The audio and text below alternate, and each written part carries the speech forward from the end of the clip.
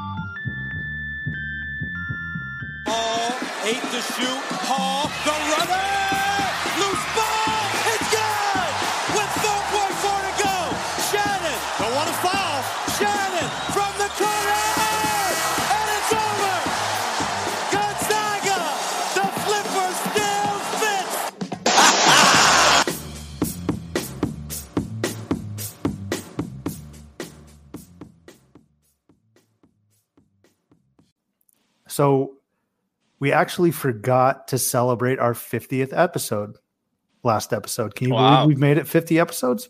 To think about how far we've come, and this is probably good to talk about here today. The announcement came out that Barstool is worth like $500 million at this point.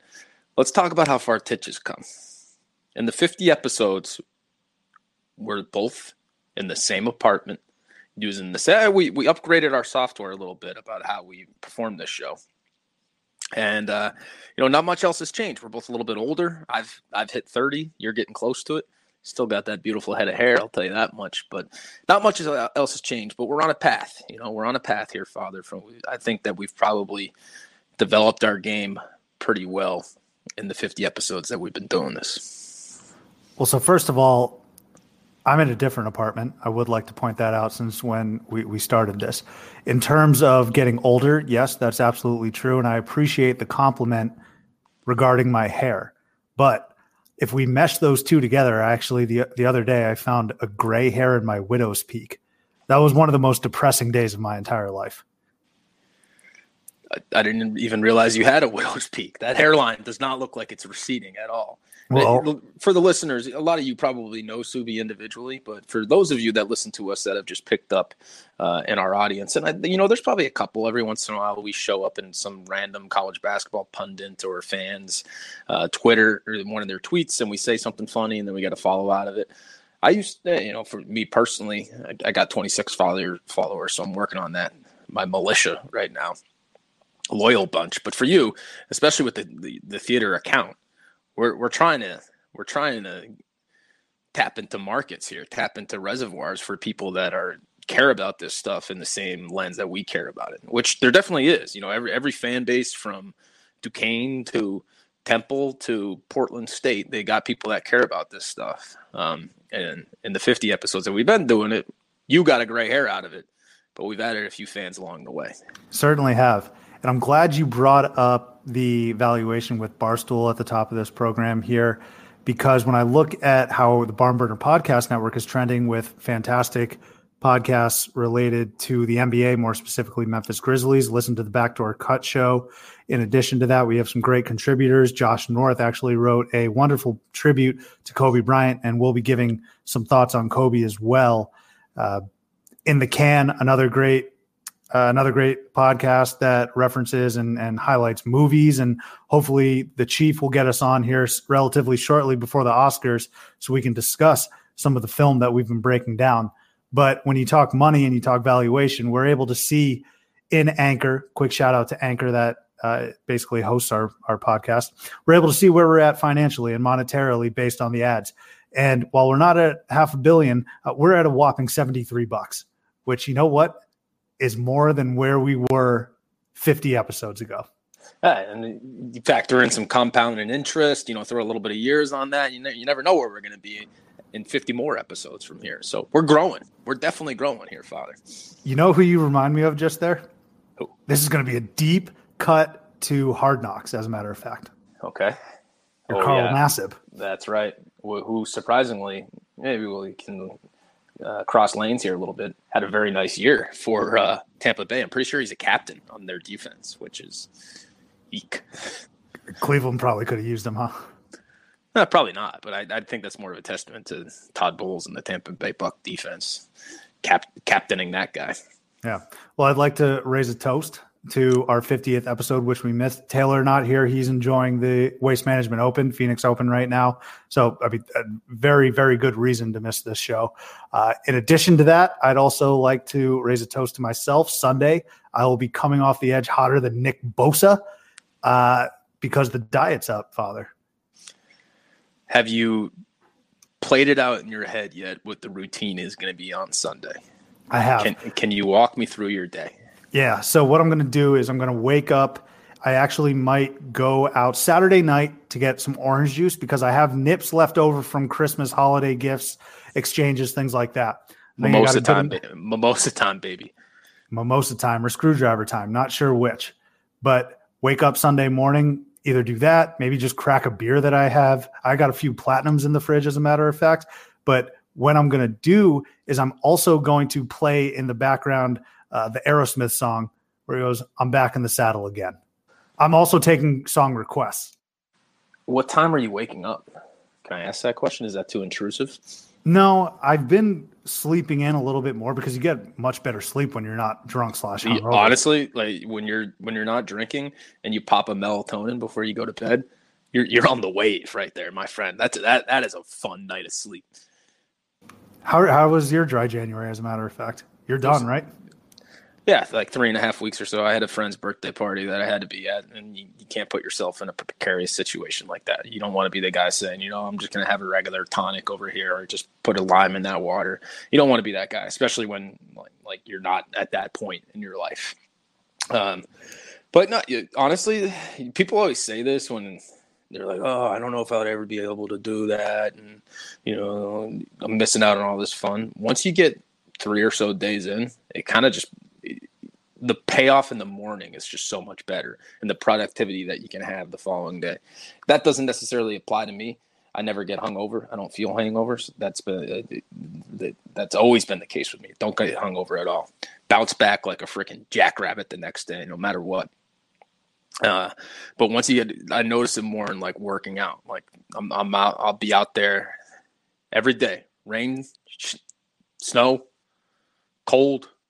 At least 20 minutes of a good run. Doesn't matter if it's on a treadmill, out in the field, at least 20. So you're doing a little more than that. And I noticed the difference in that aspect of my life. Well, there's no denying that productivity levels are through the roof when you're not hungover, right? I mean, as opposed to ordering Uber Eats and a Jersey Mike sub, I'm going to Target to get some toilet paper, get some essentials around the house. That's obviously a great byproduct of what we're doing.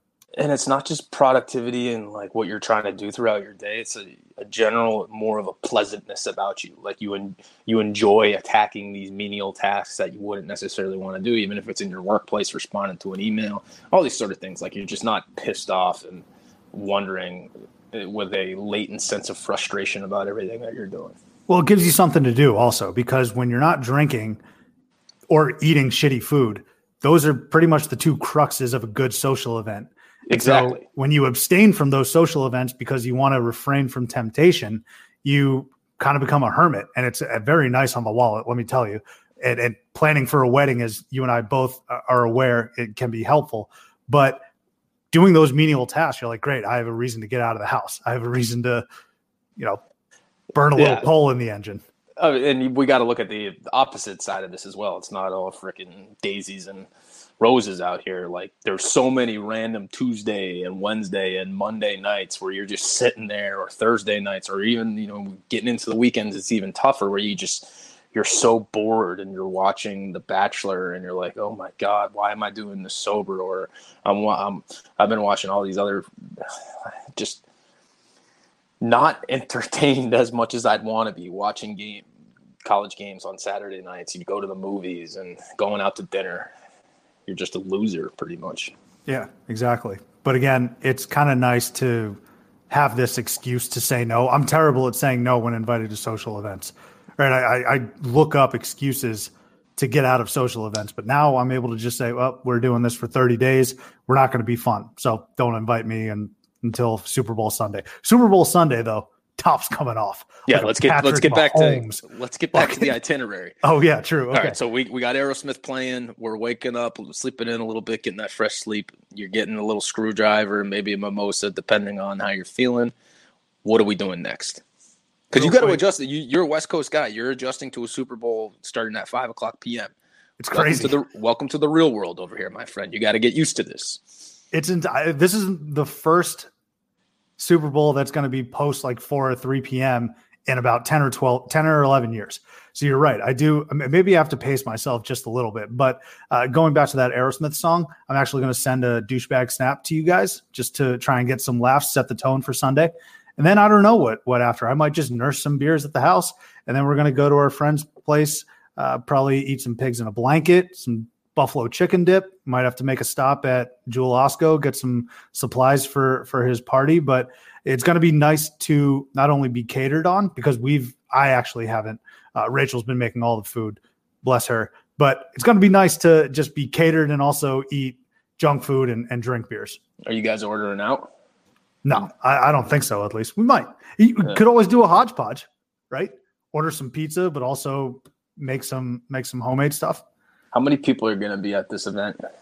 I don't know. That's another great thing. I love not having to plan anything. I'm just going to show up. One thing with Super Bowl parties that you got to be aware of, there's going to be two cliques in that group. There's going to be the people that want to watch the commercials and people that don't want to watch the commercials. And they're going to be factions feuding all evening. So you got to figure out which camp you're going to be in, and you got to be a leader in that camp. All right, I don't want you falling in and being pissed off at the other side. Firmly in the camp of wanting to watch the commercials. Theater. I love the commercials. So do I. As a matter of fact, I'm already excited for Monday's BuzzFeed compilation of the best Super Bowl commercials, because that shit's going to come out. You're right. It's going to be a tough Monday, though. I already know. Brutal Monday. It always That's why, for everyone listening, get out there and chop wood. These Thursday, Friday, get out there and chop a little bit extra wood that you're not going to leave it into the weekend. So when you roll into the office on Monday, you don't have any pressing needs right there. Think ahead. Super Bowl Sunday, yeah. Crippling Monday. Super Bowl Sunday followed by crippling Monday. But that's in a few days. That's for the future. Let's talk a little bit of college hoops. We've been off for a week, and the first thing that came to mind that you wanted to discuss, and again, we've been much maligned here as a program in not talking or covering A10 hoops, but Rhode Island on a 7 or 8 game winning streak. Were you able to fact check that for me? I got Rhody 2, 3, 4, 5, 6, 7. 7-game winning streak. 7-game winning streak for the Rams, who will be hosting VCU, I think, here in the next couple days. They've kind of been laying in the weeds there in the A10. Obviously, everyone's been discussing Obi Toppin and Dayton. VCU was a hot trend earlier in the year. They've stumbled a little bit. Richmond as well, although VCU, I cannot tell you how much I love Santos Silva. That is an absolute bell cow right there. But VCU and Dayton really hogging all the A10 headlines as well. They should. Top 5 team. And then Richmond, there was a little bit of a discussion there, but Rhode Island and David Cox are on a roll right now. And like I said, they got a huge tilt against VCU in the Ryan Center here coming up. Are you surprised at all here with Rhody's resurgence during the middle of the year? Somewhat. I didn't expect them to be in Joey Brackett's conversation on January 29th of 2020. I didn't expect that. Other people probably did. I also didn't expect Dayton to be as good as they are. And frankly, the A10 to just be pretty solid. But Rhody's in that conversation. As of the recording of this episode, they are one of the first 4 out for Joey Brackett's. And when you're on that lane, that line right now, you need a big win. And this would be a big win. Rhody's resume at this point, they've beaten Dayton at home, the Ryan Center, tough place to play. They need this one too, because if they don't have it, then they're going to hit their 6th loss. And there's really not a lot of resume wins on there, especially in the non-conference. So you got to play this out. You got to almost reverse engineer it when Rhody's going to be compared to other schools on Selection Sunday. And if Rhody has 7, 8, 9 losses, with their best win being an in-conference one against Dayton, they might not get in because they haven't beaten, an SEC team on the bubble, or they haven't beaten a Big Ten team on the bubble, which is the entire conference. The brackets has 12 teams from the Big Ten on the bubble at this point. So the bubble's weak, no doubt about it. It's vulnerable. It's just you gotta give the committee the ammunition to advocate for you. And if you're Rhody, these are your opportunities. VCU's not that great, right? You should, I don't know, I would imagine Rhode Island's favored in that game. You should win that game. And if you do win that game, you're going to be more comfortably in this position. And as long as you keep those losses, I would say under 9, I think you're going to be dancing, even as an at-large. Well, I think Rhode Island is in a small section of teams, and they have them every single year. This might just be the definition of a bubble team. Feel free to keep me honest. But they're a small section of a team where they can have those, let's say, 8 losses. But because of this 7-game win streak, they can say to themselves come A10 tournament time, look, if we rattle off 4 straight, get to the title game or something like that, I think they're in pretty good shape to get an NCAA tournament bid. So I think they're in a good spot right now. Definitely considering what they were in the offseason and what the outlook for the season was. They, like you said, I agree that they need to limit their losses. But even if they do get to the 8-loss mark, I think that they have the confidence that it's not like they have to 100% win the A10 tournament. I think they're one of the teams where if they get to 8 losses and make noise in the A10 tournament, semifinal, final, it's going to be a nail biter for David Cox and his boys on Selection Sunday when Gumbel, that beautiful, beautiful face, 7 weeks away until the Holy Day. But that's where I see Rhode Island right now. And like I said, it's in a far better space than where they were in the beginning of the season and everyone's thoughts for them in the beginning of the season. They should be in the position where they're going to make noise in the A10 though, because there's really arguably only one team better than them in the A10. So they should be going to that Final Four in conference. And I used a comparison, SEC teams that are on the bubble. Rhode Island's actually beaten Alabama, who's also going to be on the bubble. But there's other teams out there. There's the Mississippi States. There's the Xaviers in the Big East, which has been a tough conference. They're in competition to separate themselves from power conference schools that are going to have more opportunities for bigger wins than them. So Rhody needs to hit this one. And I think the bigger conversation surrounding our surprise here is that when Danny Hurley left, I don't think any of us would have thought that Rhode Island would keep themselves in the conversation. And that's a tribute to this Cox guy and Fats Russell and Doughton and Cyrus Landavine, all those guys. They're keeping them in the conversation. Yeah, and to your point real quick about Rhode Island and where they're placed in the A10, I'm essentially just saying I don't think that they need to feel the pressure yet of, let's say, winning out or winning a crazy percentage of their games. I think they're in a very good spot in terms of how they're playing. Obviously, they're on a 7-game winning streak, but in addition to that, there's not a shitload of pressure on them just yet. Now, you brought up the coaching matchup between David Cox and obviously Danny Hurley, who took Rhode Island to the tournament, who had them beat Oklahoma and Trae Young in the first round of that tournament. And now he's over at UConn. And we all knew it was a rebuilding process over at UConn, but it seems as if there's still a little bit of stagnation. I think the Husky fans and the faithful were kind of looking, if you look at their record right now, UConn's record right now, this looks like a record that would be perfectly acceptable and understandable in year one of the Hurley era. Not where he is today. I think they have 8 or 9 losses already. And we've had our critiques about Alterique Gilbert and their roster. And I guess Hurley still needs to get his guys in.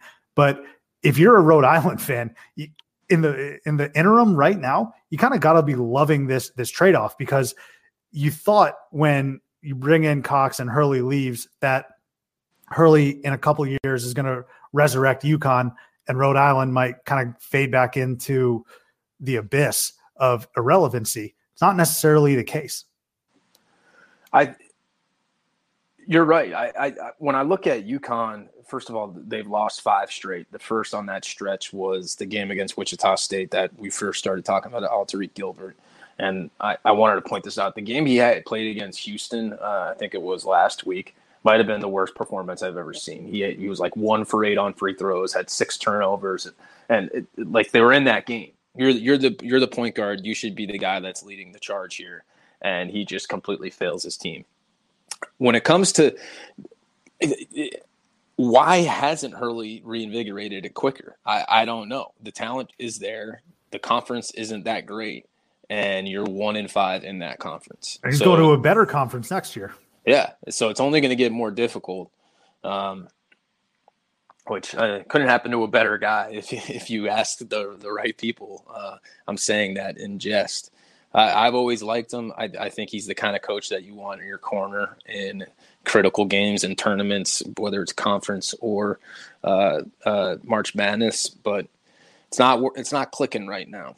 And if I may, I want to say one other thing about kind of Rhody and non-Power 5 conference at-large bubble teams, because this kind of goes overlooked each year, but these teams, they need to insert themselves in the last 4 in, first 4 out conversation well in advance of their conference tournament. They can't emerge into the bubble based off of their performance in that conference tournament, because you're going to look at them and you're going to say, how the hell did this team sneak into it?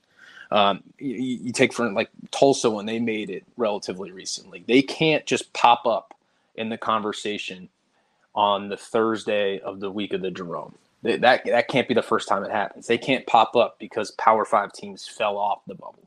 They need to put themselves on that bubble beforehand so that what they do in the conference is more noticeable. They're already in the conversation before the tournament happens. So that's why these games are big. And I do consider the American. I consider that conference is that type of conference as well. So like Memphis is. If you ask the person walking down the street, they're probably going to say, Memphis. "Yeah, they're nice, blue shoes." You know that. They're probably going to think Memphis is on the bubble, but Memphis is kind of falling apart right now. Memphis needs to put themselves back into that conversation. The reason people think they're in is because the conversation swirled about them what they're ranked earlier in the year.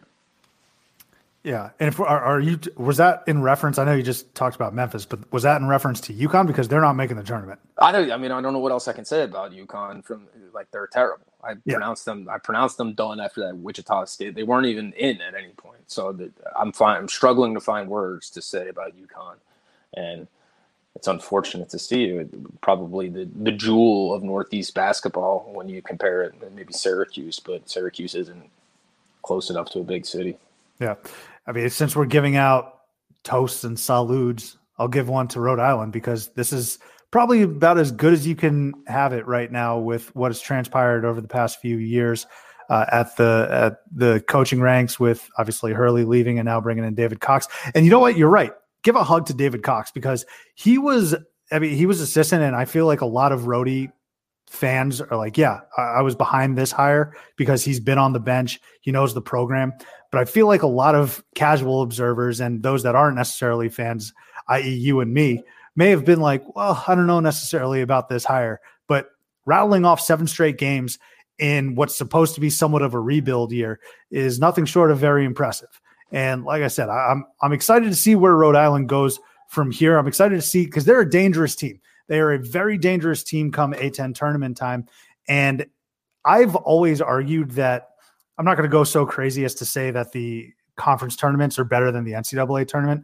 Simply not true. Yeah, but I will say though, that conference tournaments are criminally underrated in terms of upsets and in terms of insane games. There's always one really good or powerful team that's picked to win the conference tournament that gets nipped off maybe in the semifinals or the first round after they have played an excruciating schedule. They've won a million games. I really would not be terribly surprised if in the conference tournament A10, Rhody knocks off a Dayton or something like that. They already did it once. And David Cox, the guy is irrelevant. It's no fault to him. He's doing a great job coaching his team, but the fact is nobody is talking about Rhode Island. And you and I, we're sitting here, I'm looking at our little ticker right here for anyone that's been criticizing us about how much time we spent on the A10. I think we're running on like 14 minutes of A10 talk right here. So that's not bad. But when I Google search David Cox, you want to know what I see?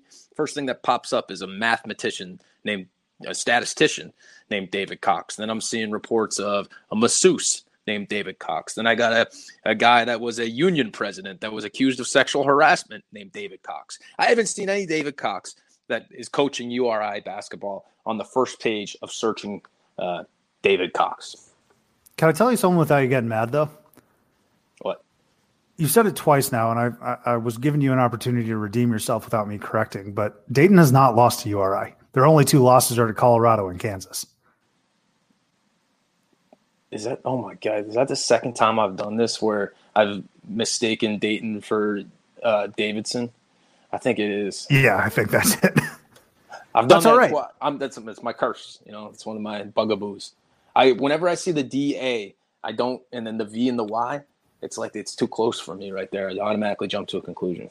Primary red color as well. Look, it's all right. It's all right. Pick yourself up. But I just wouldn't be surprised, and we're going to see it in a few other conferences as well, where a random team knocks off the top dog.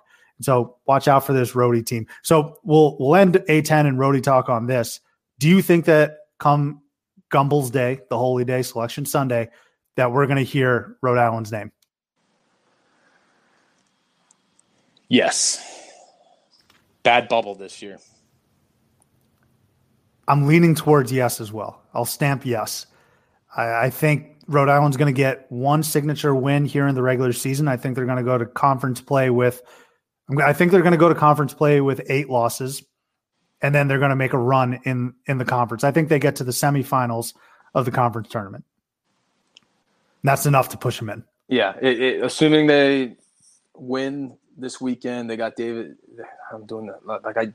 The icons and the logos and the Y and the V are way too close. They got Dayton twice, once on the road, once at home, obviously, and then they have to go to Davidson at some other point. So I think they get in, split one with Dayton if you can. Win the wins you're supposed to. You can drop a couple here or there if you need to. Maybe drop one or two on the road at Davidson. You can take that one. Going to UMass when you're looking ahead to the tournament, the final game of the year, or whatever. Take that one.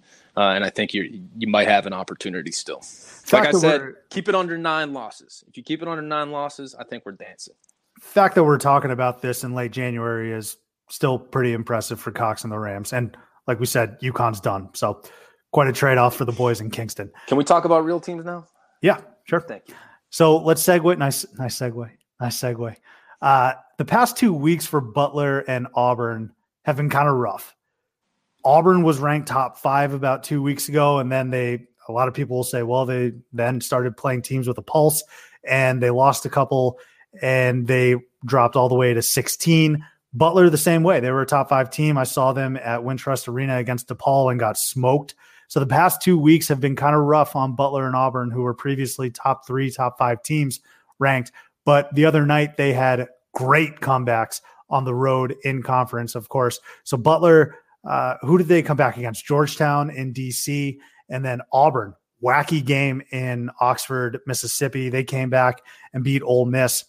I think if I were to choose who I'm more confident right now in between these two teams, I would actually lean towards Butler because some of their games, the opponents that they're playing, the quality of opponent, I think those are tournament teams, or at least fringe tournament teams. DePaul is a fringe tournament team. Georgetown, maybe not, but they still have the talent.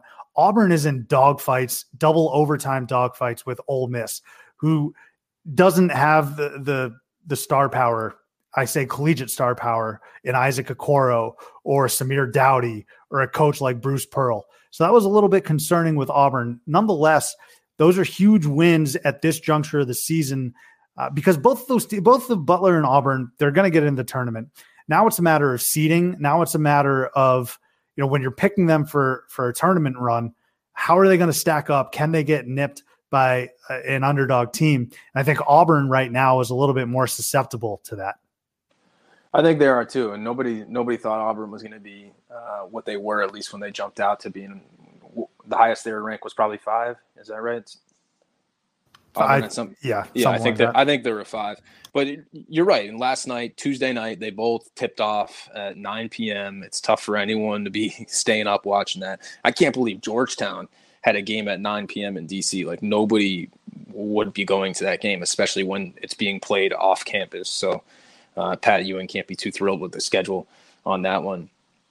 But in terms of whether or not I'm impressed versus both those comebacks, and those both could be catapulting comebacks for teams that were just really in a rut. I was shocked that Butler was able to completely take control of that game. And the reason I'm hedging towards Butler being the more dangerous one here is just strictly because of their pedigree. Their 2 best players, without a doubt, this year are Kamar Baldwin and Sean McDermott. Both those guys, Butler didn't make the tournament last year, but they were both on that team 2 years ago when they kind of backdoored their way into the tournament. And I think they played a very good Purdue team with the Vince Edwards, Carson Edwards, and pretty much just a really good Purdue team. And they almost won despite having double-digit losses throughout the year. So this is a tournament-tested team. This is a team with their best players are experienced upperclassmen. And I think a January rut like they had is not going to be something that's going to nosedive them going into March. And this could be something where they're kind of right in the course at this point. Yeah, this is a good time to get it right because it's kind of the dog days of a collegiate season is middle of January, right? You're not necessarily in the first half of the season. You're not eyeing for the Big East tournament or the NCAA tournament just yet. Those is kind of the middle of the pack right there. So it's kind of understandable for kids. I'm going to sound like Calipari right now, for kids to kind of lose focus a little bit. But that is these are critical wins, not only for seeding, but to avoid a complete tailspin. Because when you lose winnable games, on the horizon are games that you've scheduled preseason that are going to be difficult and tough to play, right? As an Arizona fan, right, I'm looking at their schedule and I'm like, St. John's is fine, ASU is fine. You drop those games, and then you got to turn around and potentially, and then in a couple of weeks you got Oregon, right? And so those aren't games that are given to you. And so when you lose these very winnable games, and anything can happen in conference play, but when you lose these very winnable games, and you're like getting smoked like Butler and Auburn were, that's how kind of you go into a tailspin. So winning those games and avoiding that tailspin is crucial. Absolute morale boosters too. It's like knowing that you're a good jump shooter for anyone that plays pickup ball, knowing that you're a good jump shooter, and then you go on this run of missing like 10 straight jumpers, and you're playing in a league, and then finally you get 1 or 2 to go down. All it takes is that it improves the morale. You get back on the horse, and you right the ship from there. A lot of cliches right there. Yeah, sound like a coach. So one other thing I want to talk about, that Auburn Ole Miss game, some of the dumbest basketball I've ever seen played in crunch time minutes. I mean, Auburn was up 2 with 18 seconds left, and Ole Miss had the ball, and they fell. Before that, Ole Miss was down 3, and there's a minute left, so you play it out, obviously. Nope, they decide to foul.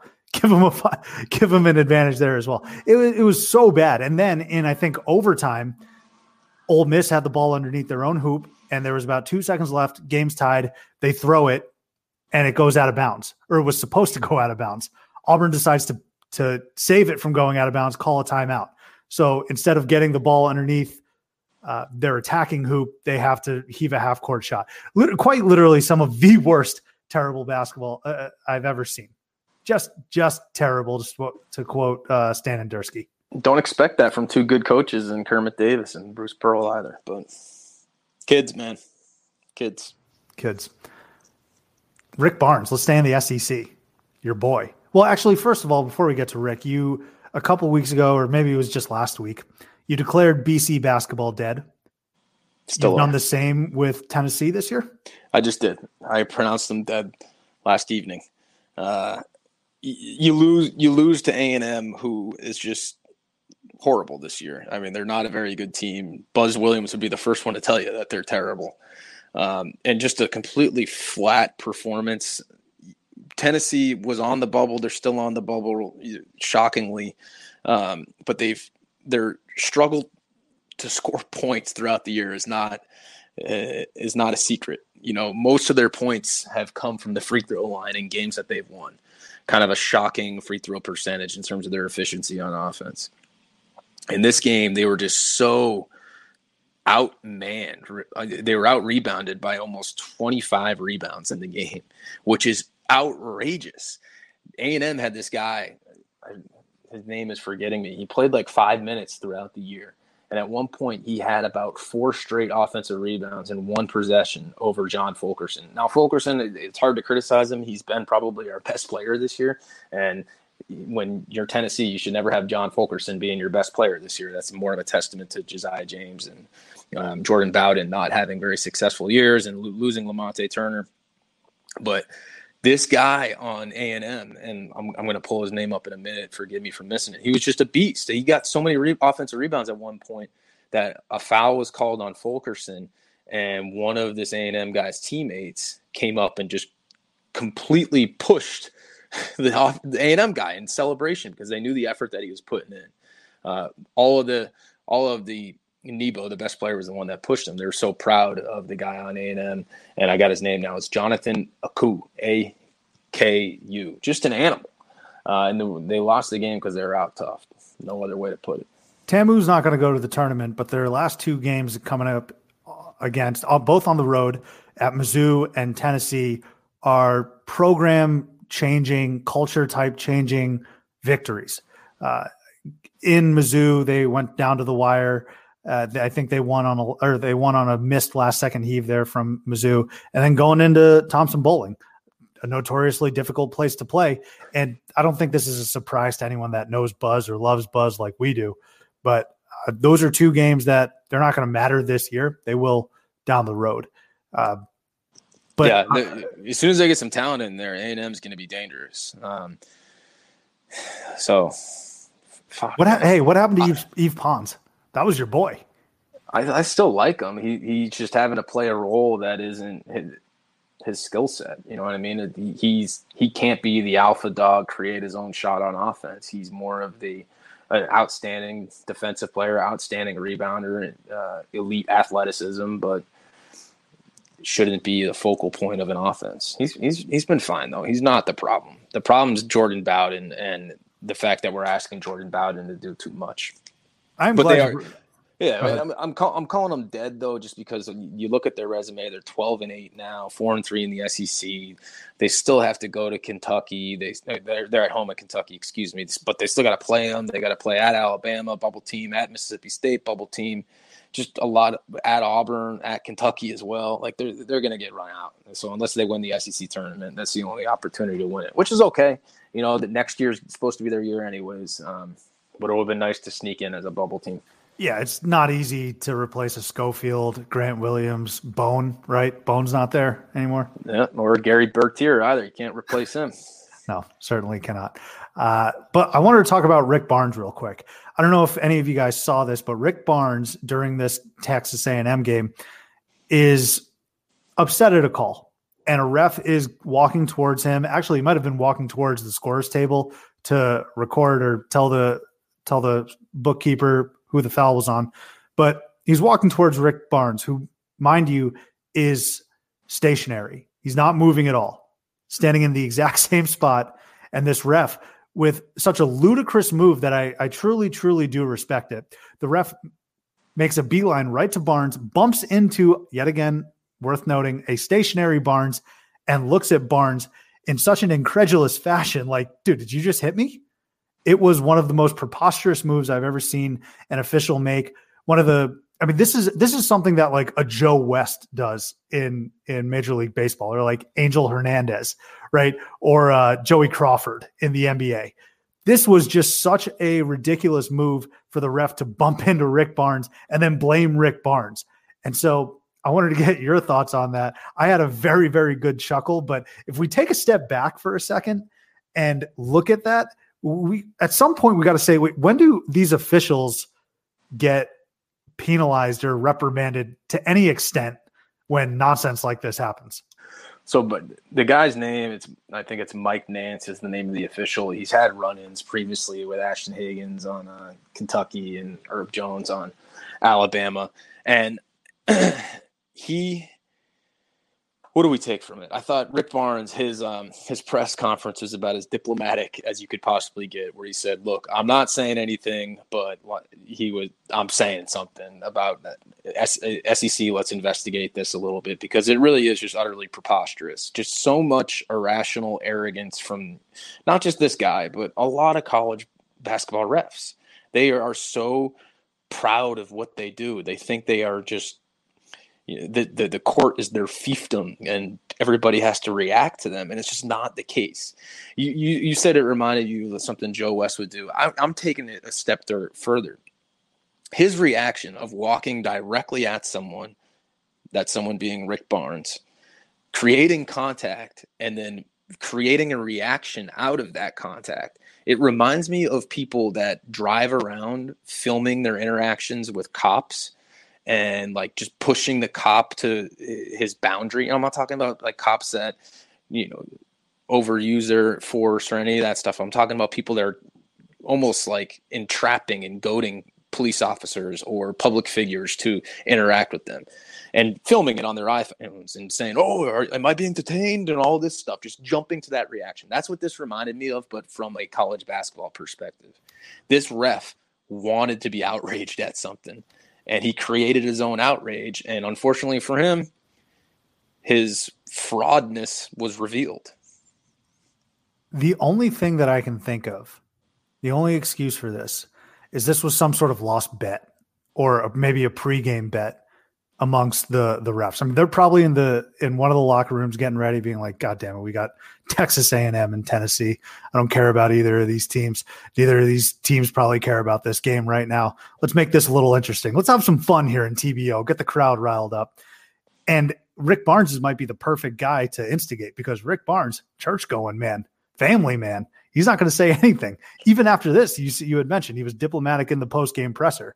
So the only explanation I can think of is one ref said to the other, all right, you got to instigate and maybe elicit a reaction from Rick Barnes in the most egregious way possible. And I would hope not. I didn't want to talk about this, but at the end of that game, the officiating was just atrocious as well. I'm not going to use that as an excuse as to why Tennessee lost. There was a call on Fulkerson for setting a screen. The ref literally signaled a block, but as he was doing like the awesome, let me put my fist down to my hips, everybody loves making block symbols. He also did the sidestep for a charge. So he combined the fouls, where he's doing a sidestep in one direction of what a charge would be, but signaling for a block. And it honestly turned the game. Like they lost the game after that foul was called. I mean, charge block calls are the apex in terms of the calls for officials to make. They get off on that shit. They love charge block. Like that is just straight. It's like heroin to them. That, and I would say a referee, an NFL football referee, where it's a contested ball in the air and they throw a flag on it. Both the defensive player and the offensive player are wondering, like, is it pass interference here? Is it a pass interference there? And that little moment of suspense when the ref calls a pass interference or a holding and signifies it on the team you wouldn't expect. Refs love that too. Well, you know what we call that, right? Defense.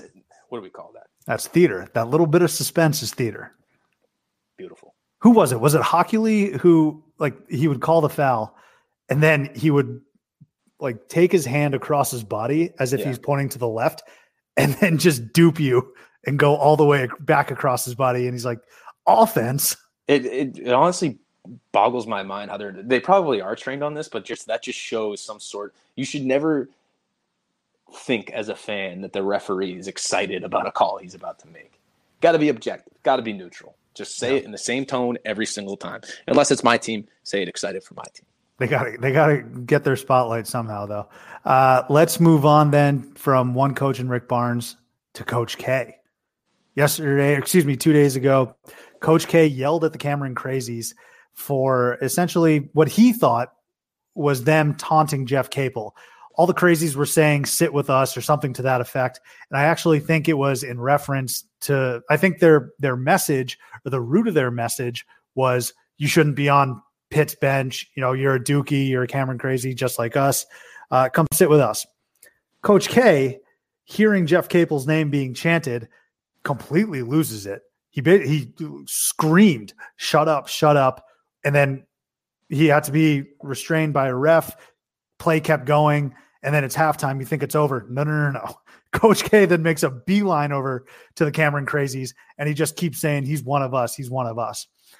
Coach K looks ridiculous in this. He then apologized after, saying he misunderstood, but he hit you with one of those classic Coach K apologies / bullshit justifications, right? Like, I think earlier this year they lost a game that the Stephen F. Austin game.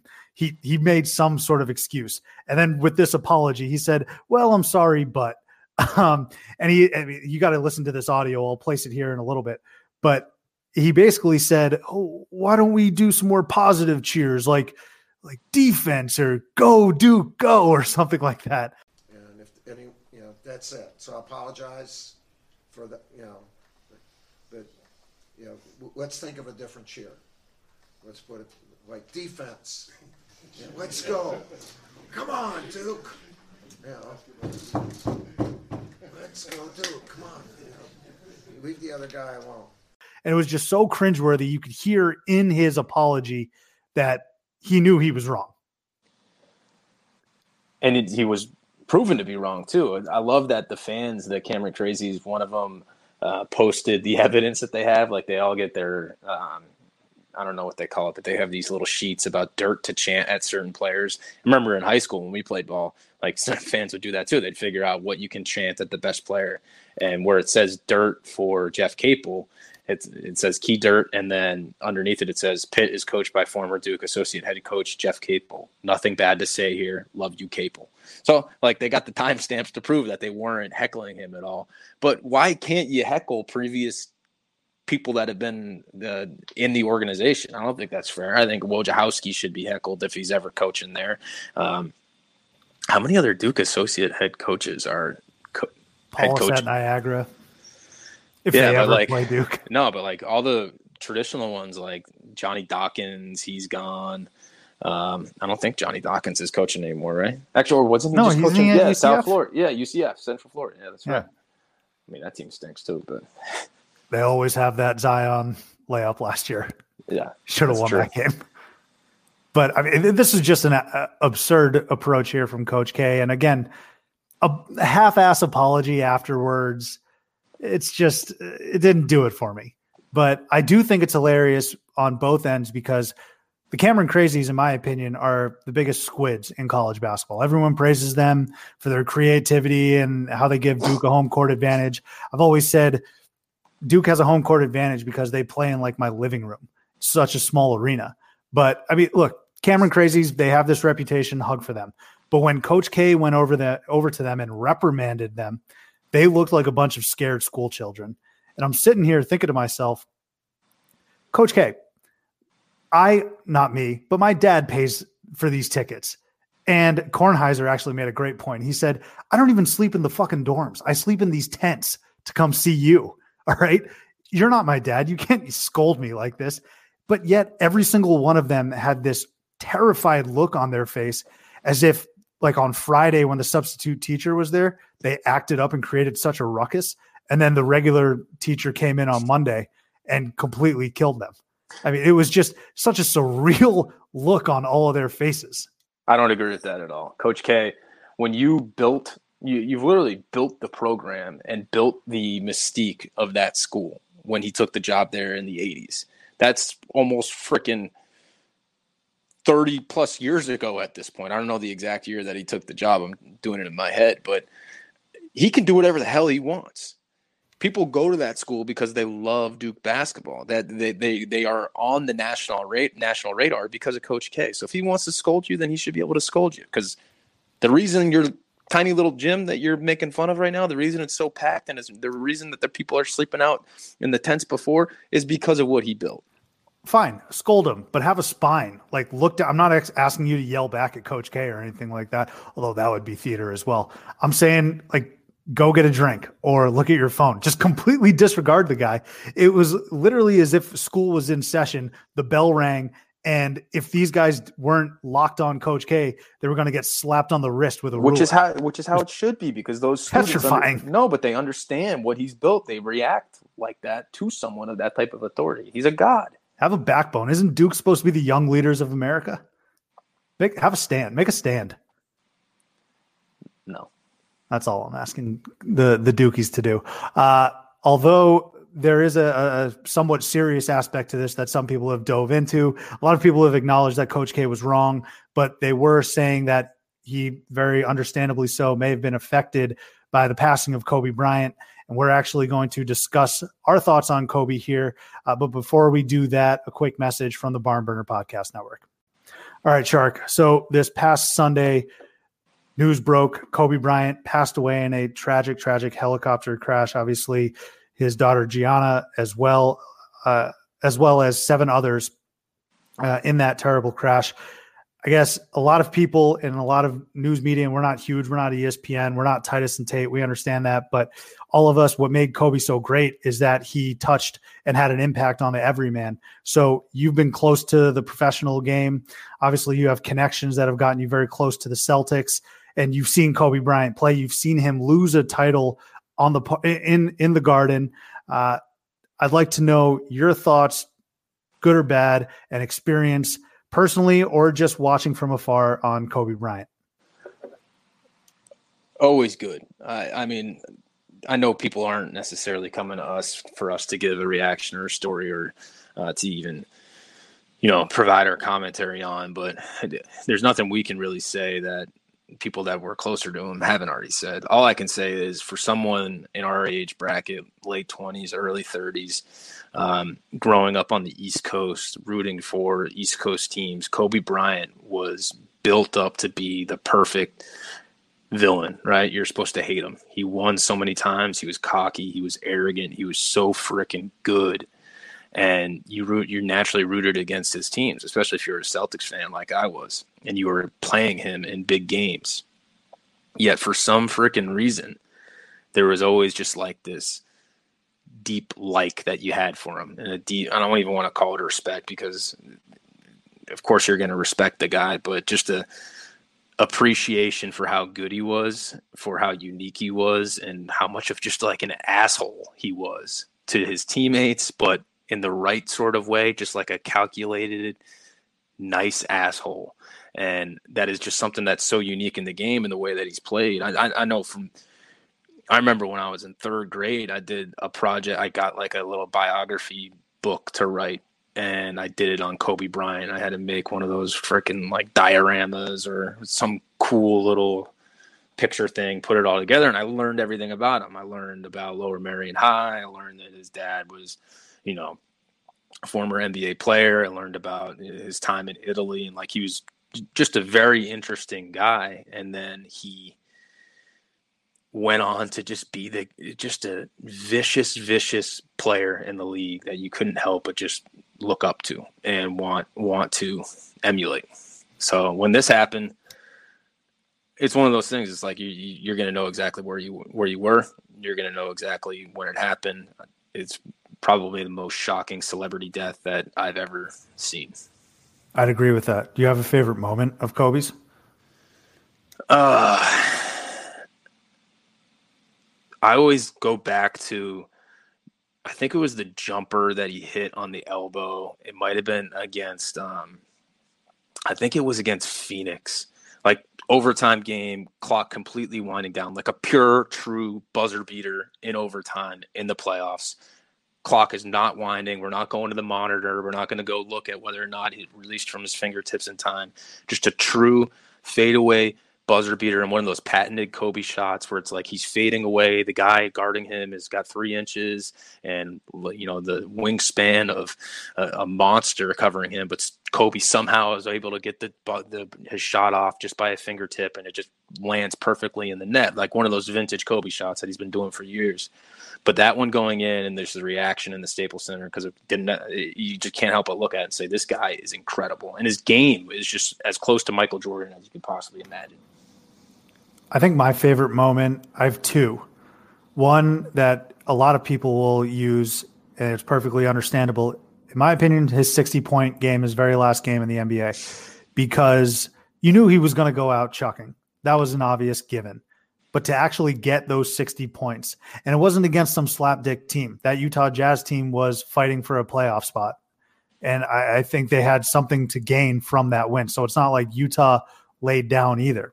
So to go out, score 60 on that night in his last game, and put on a show for everyone that was there. Kanye was there. Shaq was there. Snoop, every single celebrity, A-list celebrity that you can think of was treated to an absolute show. And Kobe knew the moment. And for him to go out and drop 60 was something else. In addition to that, I think this shot gets overlooked. And I truly, truly believe it is one of the most difficult shots in NBA history. It's the shot against the Portland Trailblazers. Kobe's feet, let's just look at it like this if we're on a compass. Kobe's feet are pretty much pointed like northward or maybe northwest, and the hoop is due west. And he cannot dribble. He's picked up his dribble, and he's got a man all over him. Like, I'm telling, right up his ass. And Kobe somehow wiggles his way out of that situation. Feet, again, not set towards the hoop, and he drains a three-pointer.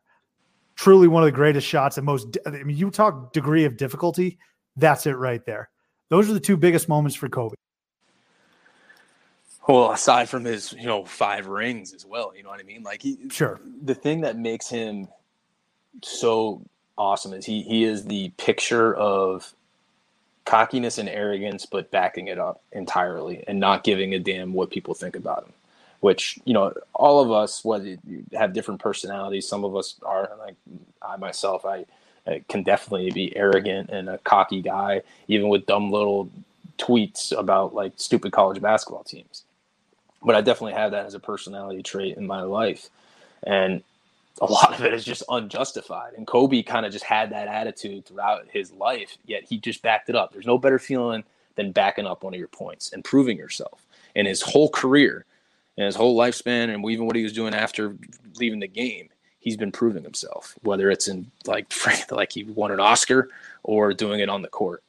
And he's just so, I know this is kind of getting to a ramble point here, but unique and not what you would expect out of an elite NBA player. He really isn't. Like, he's kind of a Renaissance man. We've all seen the clips of him speaking different languages, his interests, and just his humor as well. Very unique and amazing player and human being. Yeah. I think on Sunday when the news broke, I honestly couldn't believe it. I truly thought when I saw the TMZ report, and you know me, not a tweeting man, just a man who tweets. But I was on Twitter quite a bit, and I see this news coming in, and I'm saying to myself, this is definitely a hoax. It has to be a hoax. But there was also a decent amount of me that was like, well, this is TMZ.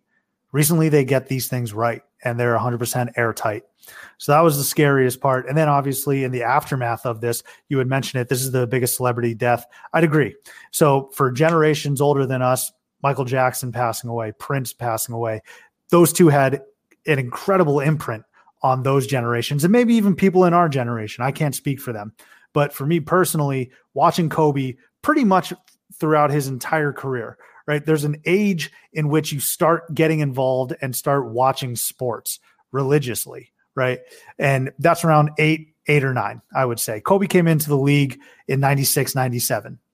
And I think he became a household name when they beat the Sixers for his first title, or it might've been the Pacers for his first title. I forget, but when he won that for those first series of titles, everyone knew who Kobe Bryant was. People knew who Shaq was even during the Magic years, but this was Kobe's time to really come to the forefront. So for us to have seen an entire career trajectory, then see him post NBA, see him winning those Oscars, see him with Gigi and flourishing with his other daughters, and then for him to be gone is the toughest part. And sort of piggyback on that, I think what a lot of people are feeling, especially those close to him, and I can only speculate, is that they knew how much he had left in the tank. 41 years old for anyone is super young, but Kobe could have been just as great off the court and he was for most extents in his limited time as he was on the court. And I think a lot of people know that in death, you have to move on, but I don't think people want to move on in this scenario. It's almost as if they don't want Kobe to think that they're forgetting about him. They have to move on, but this is just still so raw for a lot of people. And you saw that with Silver postponing the Clippers-Lakers game to Friday. Yeah, with tragedies like this, there is always kind of a takeaway or a legacy from it. Obviously, the mourning aspect, everyone being so shocked about this happening, the heartbreaking pieces, he does have so much left. And I get the thinking about what he's had left. I keep going back to, this guy worked his ass off from when he was an adolescent until he was 41 years old. 40 years old whenever he retired. He worked his ass off to be the very best at his craft. And that was alienating teammates and, losing friendships, whatever it is, like just working so hard to get to one point. And he achieved this incredible career, decorated career, one of the best players to ever play the game. And now he's on like the back half of his life here where he can reap the benefits of everything that he worked so hard for. And to have it be lost and he can't enjoy what, we all work hard in our own professional lives. We all want to get to retirement, right? That's why we all contribute to 401ks and we want to plan for the back nine and do all that stuff. And not only did he do all of it, but he just excelled at the very top of his profession. And to have it just be taken away so shockingly in such a tragic way is what I keep thinking about. And I think that's probably where a lot of people are falling on it as well, because he is missing out on reaping the fruits of his labor, and for his family as well. And when I talked a little bit about the legacy of these things, like, anytime there's a national tragedy, whether it's a school shooting or something that goes on, people rush to have the takeaway from it, whether it's gun control in that scenario or when it's a scenario like this, people just say, live in the moment, appreciate what you have. Don't get bogged down by small, petty things. Squash beefs where you can, and appreciate the people in your life, because something like this can happen. And it happens on smaller scales every single day in the hundreds of thousands. So that is an incredible takeaway and an incredible legacy for all of us to see. And we've seen it from Shaq and Charles and everyone talking on TNT, and the coverage has been phenomenal. The one I go back to is the one that Jay Williams did literally moments after it happened on ESPN. That one will get me choked up looking at forever, because he escaped death when he had his accident. His career almost ended just like that. And for him to get up there and say in a much more eloquent way than I'm saying right now that you shouldn't be concerned about small things that aren't going to define your life. Care about people that as they're here, and don't worry about it. That's a great lesson for all of us to have. That's true. It does dovetail nicely into my next and pretty much final point. But you had mentioned Shaq, watching the TNT crew, I think that's the one that hit me like an absolute Mack truck. Seeing this big, jolly giant, and we see him on every single commercial. We see him laughing, throwing jokes at Chuck, throwing jokes on the set. It's obvious to say, I've never seen this athlete cry or this celebrity cry, because we don't know them personally. But never in a million years did I think we'd be in a scenario where we would publicly see Shaquille O'Neal cry. And so seeing him getting choked up, and then right next to him, Jerry West getting choked up as well, Those two really hit me hard. And then an Instagram post from Lamar Odom was another one that I think was so brutal to read. He basically said when he was in the hospital, if God came to him and said, I'd spare Kobe and take you, I'd do it in a second. And that's those three figures were, and three of them very close to Kobe, it was gut wrenching. It truly was. And this whole thing, absolutely a tragedy in every sense of the word. It makes you think that, I don't know. It's hard for me to even come up with more thoughts thinking about it, because when I do it, it just completely changes my mood. And it's hard to be on a podcast talking about, freaking Butler and URI for a while and then get brought back down. But I imagine it's not the way to live. So continue to be lighthearted, continue to care about the things that you care about, and enjoy them. So enjoy March Madness for guys like us, right? No better words to end the program on. Thank you for listening. As always, we will see you next time here on Theater in College Hoops. And the other forward for the final time, number 24 on the floor, 6'6", high school, 5-time world champion, Kobe